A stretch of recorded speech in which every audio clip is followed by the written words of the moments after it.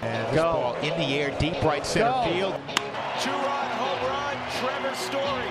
Way back, Myers, watch it go out. Chuck Nasty. Two-run home run, David Dahl. And Nolan drives this high in the air, deep left field. Take a good look, you won't see it for long. I don't want to lose your love tonight.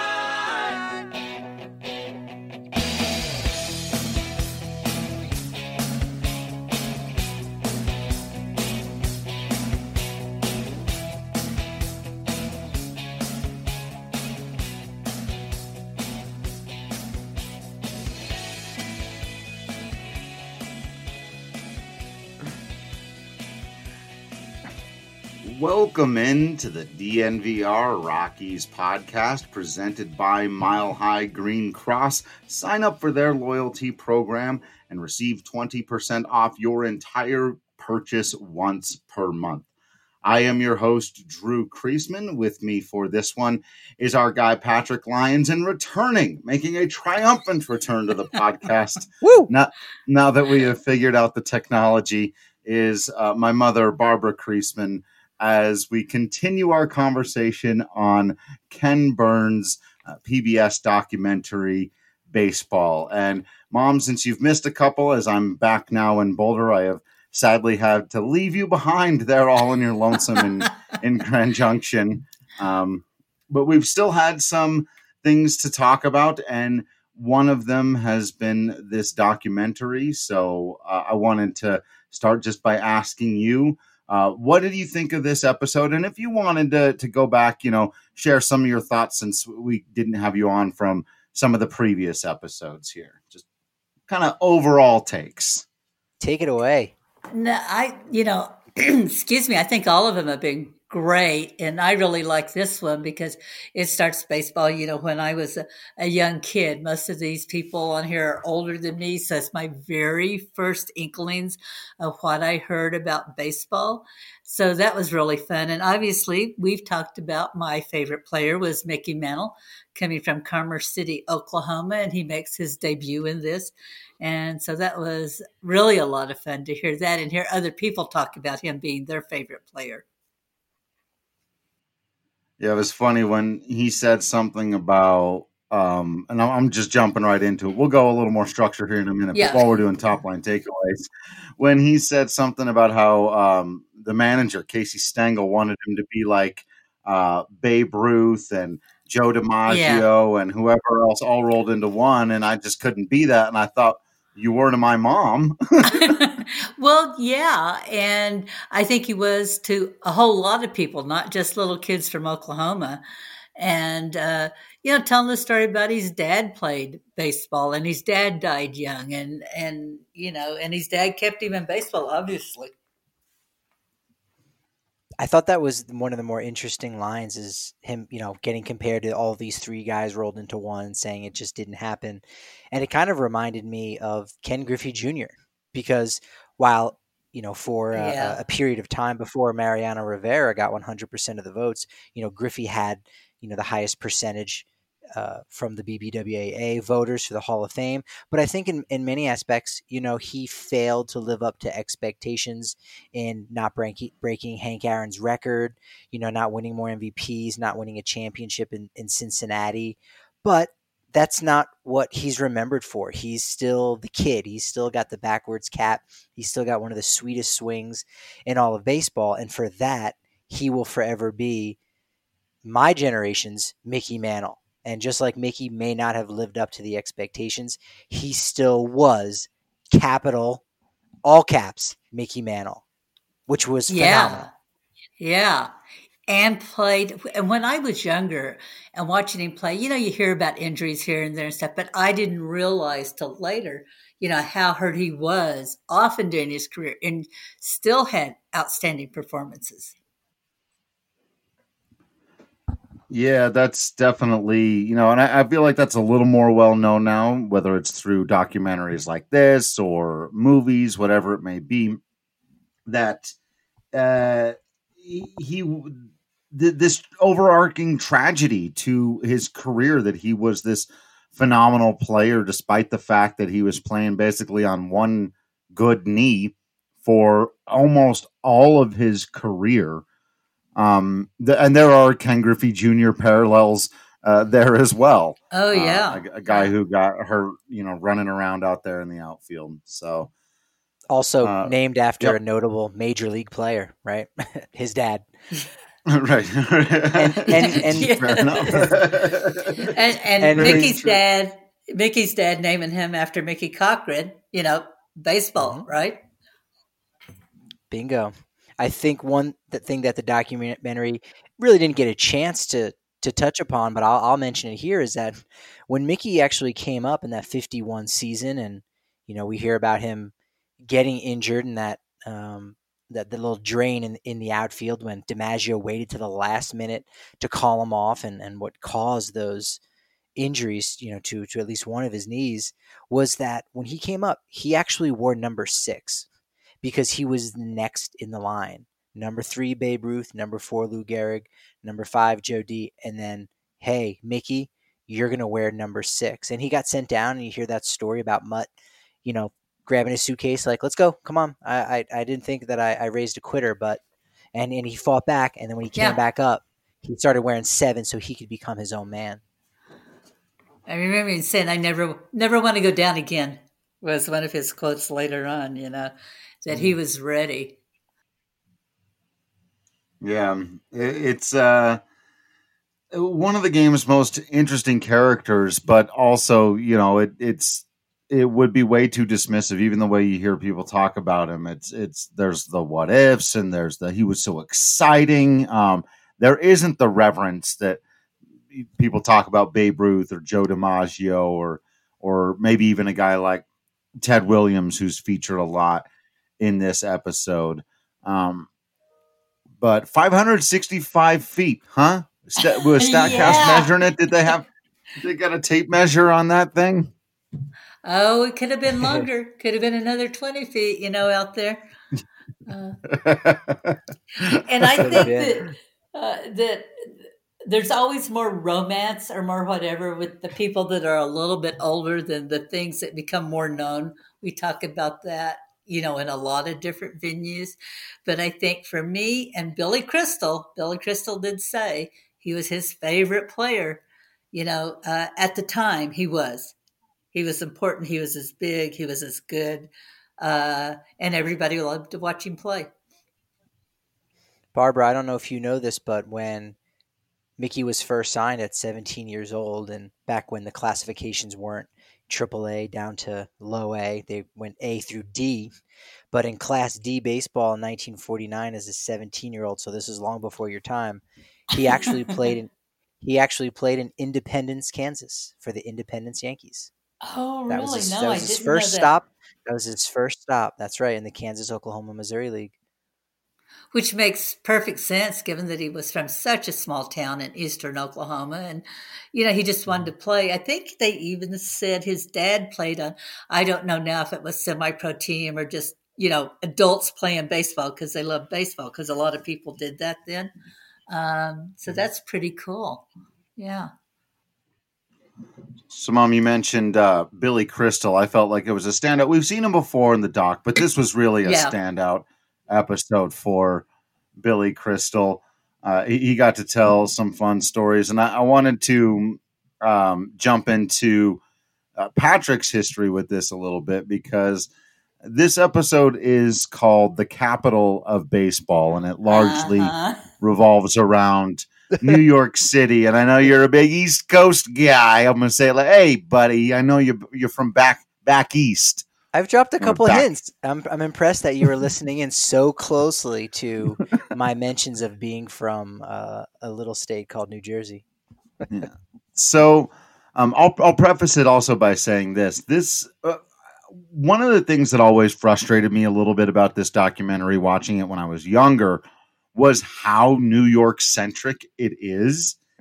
And, now that I'm an adult and it's my job to sort of chronicle the game a little bit, I can recognize that that's also part of how it had to be. but I had a different relationship with these. Some of these legends and, folk tales or whatever spoke to me more and some less. So I'm curious about you growing up in the area. Is this your favorite episode of this documentary ever? Because it's just so also about the area and all the great players that came through in this decade that's kind of considered a golden era for the game. And when you look at the names, like, should be considered that. As far as the documentary goes, I would probably have put the fourth inning as my favorite. That's the Shadow Ball. It was all about the Negro Leagues. That came right off the heels of nothing but Babe Ruth, and it was very refreshing. So the fourth inning in this documentary is my favorite. However, in watching this inning, it really made me realize, actually it was fifth inning, was Shadow Ball, but it made me realize that all of the guys that were throughout this entire 2.5 hours, those were all the guys that I revered when I was younger. When I would go to Cooperstown with my dad, I think it was for the first time in 1993 when Reggie Jackson got inducted. We went just after his induction. And then every year for the next 3 years, we went and saw the likes of Steve Carlton, Mike Schmidt, Phil Rizzuto, and the guys that were there signing autographs were all of the ones mentioned in this. I actually got to shake Willie Mays' hand and get his autograph on a baseball. And there in front of him was the picture of the catch that you could get signed. I've stood before Don Larson and have shaken his hand and gotten his autograph. And I think, although I don't remember this because it's remembered more for the event and the singular moment than it is two legendary players, but the shot heard around the world. We have probably a 20x6 flat that's signed by both Bobby Thompson and Ralph Branca. So all of these guys were the ones that when I would go to Cooperstown as a teenager and even in my early 20s, those were the guys that you had to get, the legendary Yankee players or the Brooklyn Dodgers or even any of the New York Giants guys. Those were the ones that were most revered because at that time, that was the capital of baseball. And everyone that lived around me grew up here or grew up there from that generation. So they were still those guys. They were still the greatest of all time. Yeah, whatever. No, no, you're totally no. I know what a horrible thing to say. That was so beautiful. My heart out. There was two ways to go with that. One was an earnest response to an absolutely beautiful thing you just said, and the second was what I chose. New York, everything's about New York to these. But and even though it is a lie that the game was invented in Cooperstown, and all of that, like I said, now I'm really glad we're doing this for a lot of reasons. First of all, we all love baseball and this is fun. But because as an adult, I can look at this and go, wow, you don't have to be a little kid who's upset that your team never gets enough credit and that your area, like your team just started existing, little kid. Calm down. Exactly. It'll be okay. One day they're going to put Larry Walker in the Hall of Fame and we can make a documentary about that. And the Yankee, so I think for us, Mickey Mantle was from Oklahoma. He wasn't from New York City. And they talked about that. And so for me, and because we got the Yankees on TV and we didn't get lots of teams on TV at that time.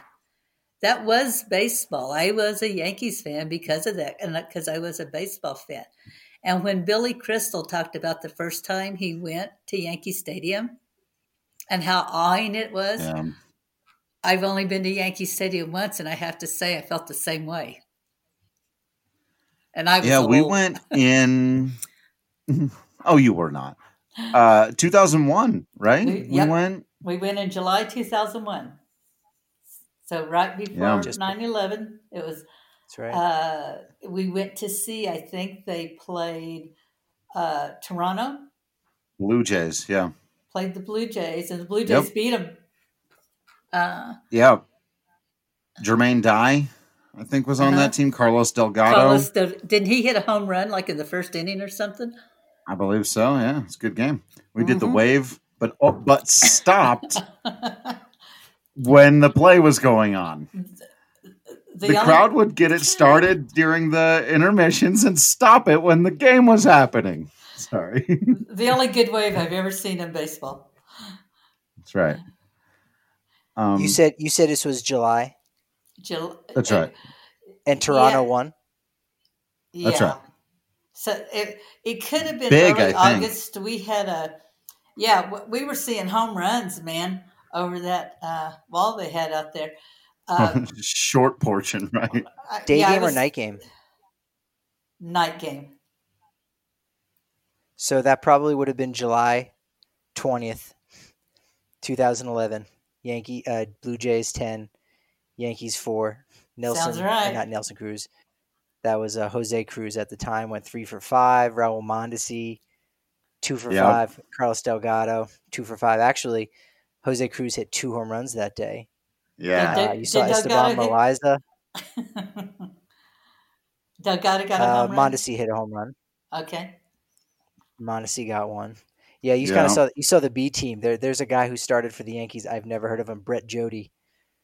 Yeah, no idea. I don't know. He started 1 game for the Yankees in his career. He pitched 8 games ever, and once he started as a Yankee. And Drew, you saw him pitch 2 innings, gave up 6 runs. Oh my goodness! Witnessed history. How about you saw your own Moonlight Graham? So that was a moment, and that's I got goosebumps. I honestly, people are going, well, who cares about Brett Jody?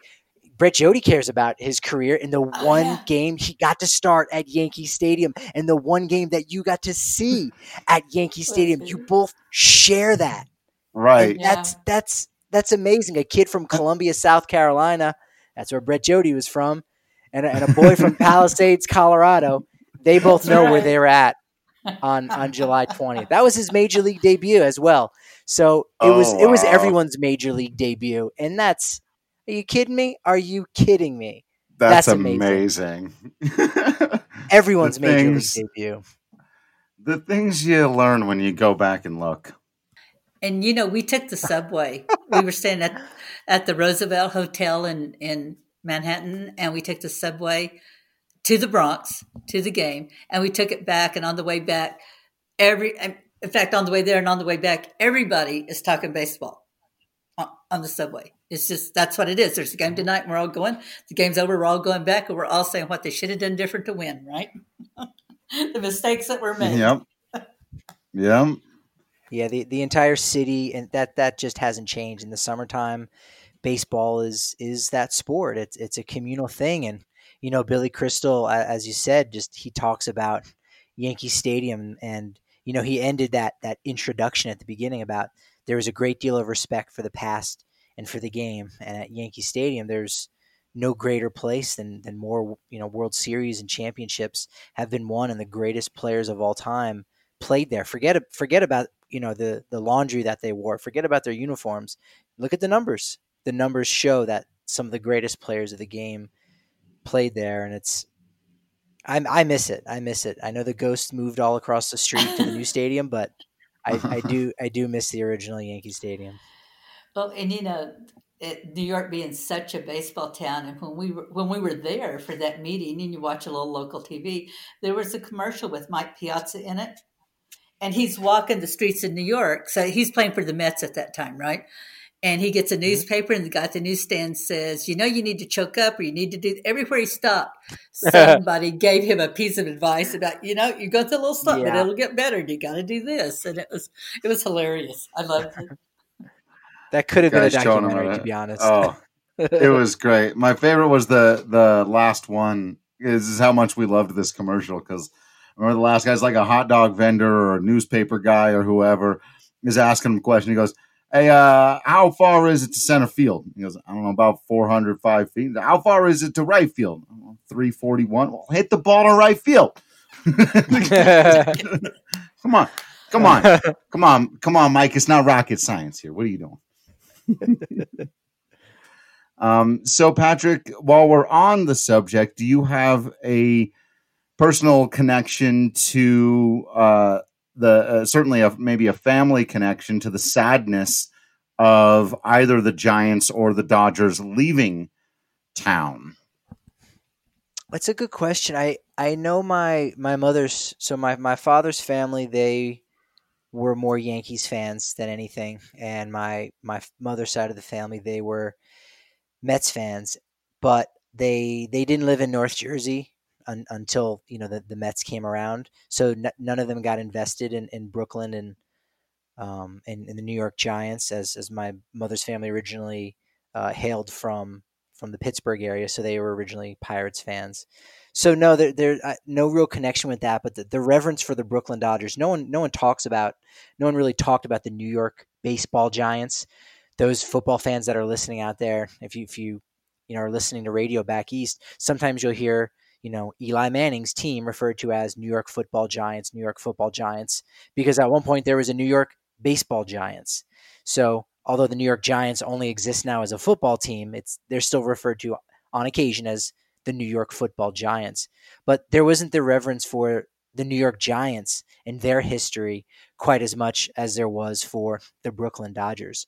Even when you look at a stadium like Citi Field, you see almost an identical rotunda of what Ebbets Field looked like. In fact, that was the original criticism of Citi Field when it was first erected in 2009, was that it almost felt like the old Brooklyn Dodgers played there than the Mets, because there wasn't a lot of Mets paraphernalia around. There wasn't a Hall of Fame yet, even in the stadium, and the fans were like, we get it. The Wilpons love the Brooklyn Dodgers, but can we make this, Mets stadium about the Mets?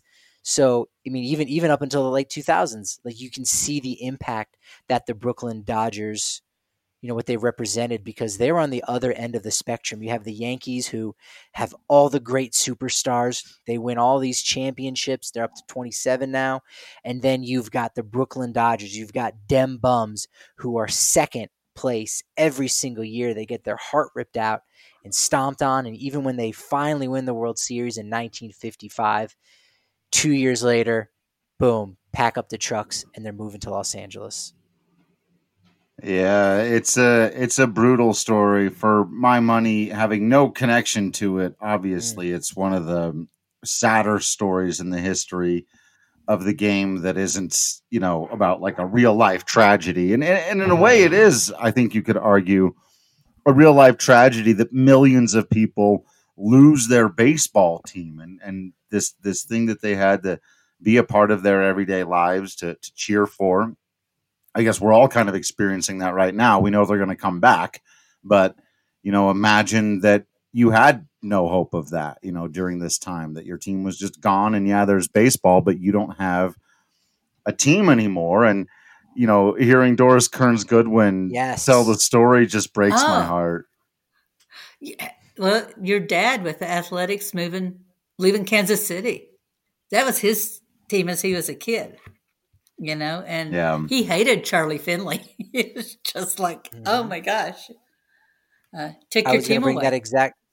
I was going to bring that exact point up, where you hear her talking like it wasn't officially official yet. Like, maybe there's hope, right? Maybe, and then the city of Los Angeles approves, and it's done. And what's interesting is that, while it seems like you could never imagine such a thing, there's been talks that maybe could happen to Oakland if they can't get their stadium situation figured out. It could happen to Tampa Bay, but maybe even more closer to that, is both in proximity and as well as a timeline, is the 42 teams that could possibly be eliminated from minor league baseball. One in particular down the road from us in Boulder, Drew, the Rocky Mountain Vibes, and one down the road from Barbara, the Grand Junction Rockies. So again, the more things change, some 70 years later, the more they stay the same. Yeah, that one's really tough because. Go ahead. I was just going to say, it would be really sad to actually lose many of these minor league teams, because people promote, they want you to be involved, they want you to go watch, they want you to adopt it as your team, and then something happens and they kind of go, never mind, and that hurts. That's bad. Yeah, and in the in these other stories, even as terrible as they are, or the Colts moving in the NFL, stuff like that, Right. which is one of the just most Yes. mind-boggling ones. At least in a lot of those scenarios, or in every one of those scenarios, somewhere else gets a team. And they even mentioned that, in this doc that, the people of Los Angeles loved it. Because hey, we have baseball now. And even, generally speaking, there were 3 teams in New York City, and a couple of them moved out to California. There was talk of it going to Minnesota. They would eventually get a team. All of these other places needed teams. It's really sad that people had to lose theirs. With the minor league thing, they're just talking about getting rid of some stuff. Yeah. Yeah, No, yeah. that's precisely right. Yeah, And they did there's a say lot of you- upheaval. A lot of upheaval in this chapter that Ken Burns gets into about people moving away from the cities, or at least moving west. And in the beginning of the next chapter, we're getting to the expansion era with, as you alluded to, the Twins getting a team. We're going to see Houston. New York's going to come back with the Mets. So we're gonna see this kind of rebirth and some new cities, gaining professional ball clubs. Well, and the And if Royals you're came looking to for a Kansas bit of, City. oh, go ahead. Go I ahead. was just Oh, go gonna ahead. say, the Royals coming Go to ahead, go Kansas ahead, City, yeah. and I heard somebody say the other day they hope Montreal gets a team back. That's Those right. losses hurt. But Montreal can't be Yeah. the Royals again. That's taken now, so they can't go back to Jackie's old team. I know. It's brutal out there. But hey, if you're looking for a little bit of a rebirth for yourself, you can get that done at MSU Denver Online. They put a dynamic education at your fingertips without forcing you to decide between earning a degree and living your life. MSU is the Colorado institution that's providing a rigorous and affordable online programs taught by professors who bring real world into the classroom. Head to msudenver.edu/online to scope all of the classes they have to offer. There's over 40 programs, online and hybrid programs, and 750 different classes. It's a really fantastic opportunity. Now is the time to do it. If you're not sure what to do at this time and you don't just want to spend it playing video games and drinking Breck beer, which is mostly what I've done, you want to add to your education so that you're fully ready to come out on the other side of this thing, ready to attack the world. MSU Denver is one of the best places that you can do that. So make sure to check them out. Again, it's msudenver.edu/online. Check them out today. You're not going to regret it. All right, so jumping back into this thing, I'm going to go back to the beginning since we were just sort of winging it there for a while, and I took very few notes, but still wanted to make sure there were things my notes this time were basically things I want to make sure we don't miss. Thing number 1 on the list, I just wrote Stengel. What a character. Casey. Well, yeah, we always remember Yogi and his yogiisms, but how about Stengelese, Patrick? I saw your tweet. Run us through some and then give us your take on who, I don't know, you got a champion in this fight? Is it dead even? Give us a few of them. Yeah, the 4 that well, I do have a top 5. Okay, so there comes a time in every man's life, and I've had many of them. Okay. That's good. All right, Yep. everyone, line up alphabetically according to your height. Yeah, I love that. classic. There are 3 things you can do in a baseball game. Now, this is the best one. There are 3 things you can do in a baseball game. You can win, you can lose, or it can rain. Oh yeah, right. Most people my age are dead at the present time, which only Yeah. makes sense if you're an older gentleman. Then finally, I made up my mind both ways. Both ways. I've always really liked that one. Yeah. Yeah, it was an interesting character, and it was cool to see. And I didn't necessarily remember, or maybe I didn't know that how close the relationship was between Stengel and Yogi Berra. Coincidentally, the 2 guys with all the great baseball quotes, and how Yogi was, quote, my man. He part of Stengel's success with the Yankees was my man for Lawrence Peter Berra. Yeah, I loved that story. I didn't remember that one from before, and it got me thinking. We should come up with a list. We got to get the other DNVR people involved in this because it doesn't happen this way very often. So we'd have to go, sport by sport. One that I thought of, honestly, and this bothers me because over the course of their coach-player relationship, I began to really despise them, but was Greg Popovich and Tim Duncan.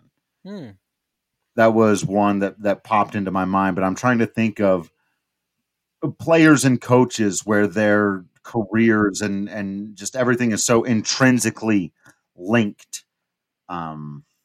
Maybe Phil Jackson and Kobe, but I feel like less so for whatever reason because they both had careers apart from each other.